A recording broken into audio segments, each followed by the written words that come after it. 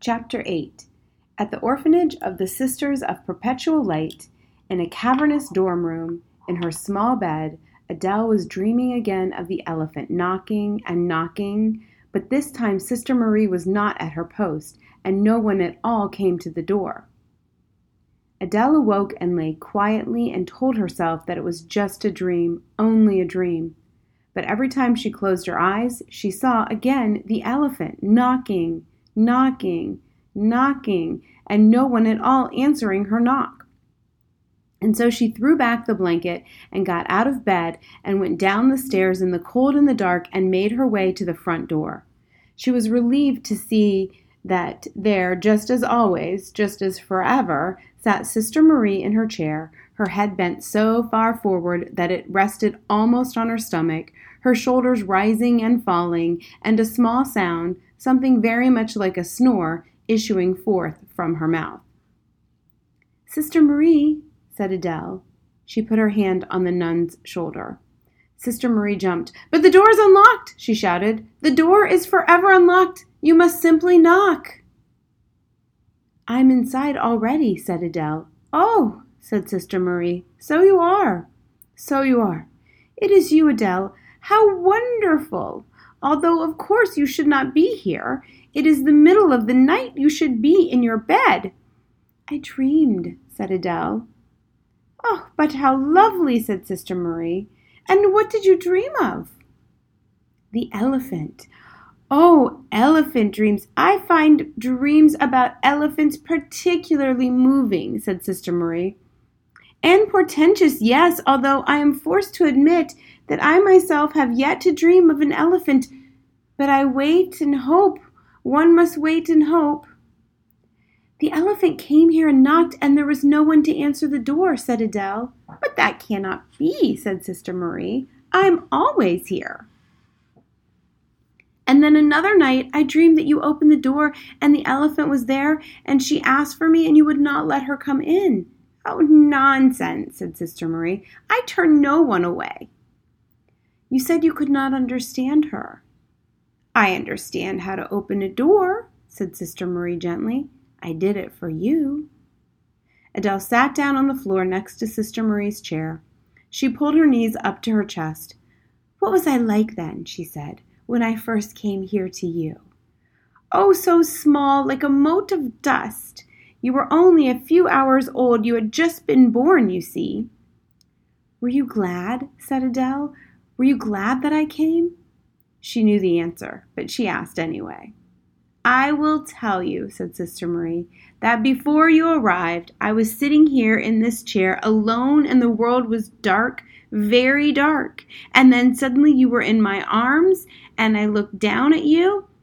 "And you said my name?" said Adele. "Yes, I spoke your name. And how did you know it? How did you know my name?" "The midwife said that your mother called you before she died and had insisted that you be called Adele. I knew your name and I spoke it to you." "And I smiled?" said Adele. "Yes," said Sister Marie, "and suddenly it seemed there was light everywhere. The world was filled with light." Sister Marie's words settled down over Adele like a warm and familiar blanket, and she closed her eyes. "Do you think," she said, "that elephants have names?"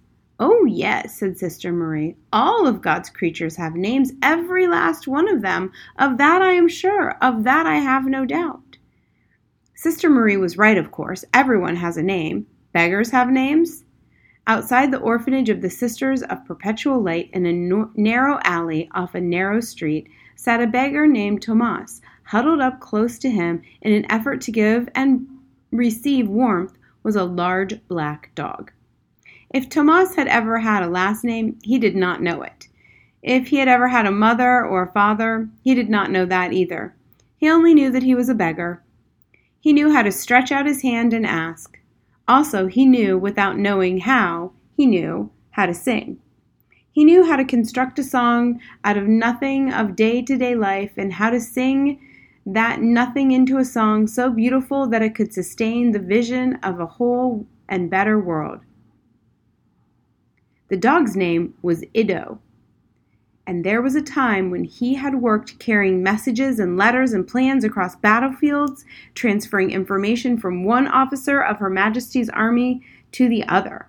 And then one day on the battlefield, as the dog weaved his way through the horses and soldiers and tents, he was caught by the blast from a cannon and was thrown high into the air and landed on his head in such a way that he was instantly, permanently blinded. His one thought as he descended into darkness was, "But who will deliver the messages?" Now, when he slept, Ido was forever running, carrying a letter, a map, battle plan, some piece of paper that would win the war if only he could arrive with it in time. The dog longed with the whole of his being to perform again the task that he had been born and bred to do. Ido wanted to deliver just once more a message of great importance.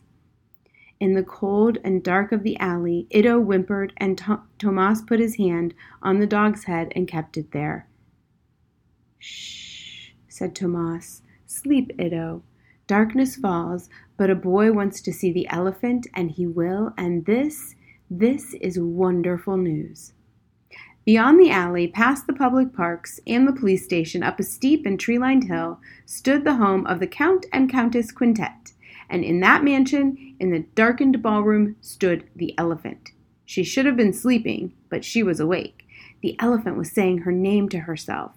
It was not a name that would make any sense to humans. It was an elephant name, a name that her brothers and sisters knew her by, a name that they spoke to her in laughter and in play. It was the name that her mother had given to her and that she had spoken to her often and with love. Deep within herself, the elephant said this name over and over again. She was working to remind herself of who she was. She was working to remember that somewhere, in another place entirely, she was known and loved.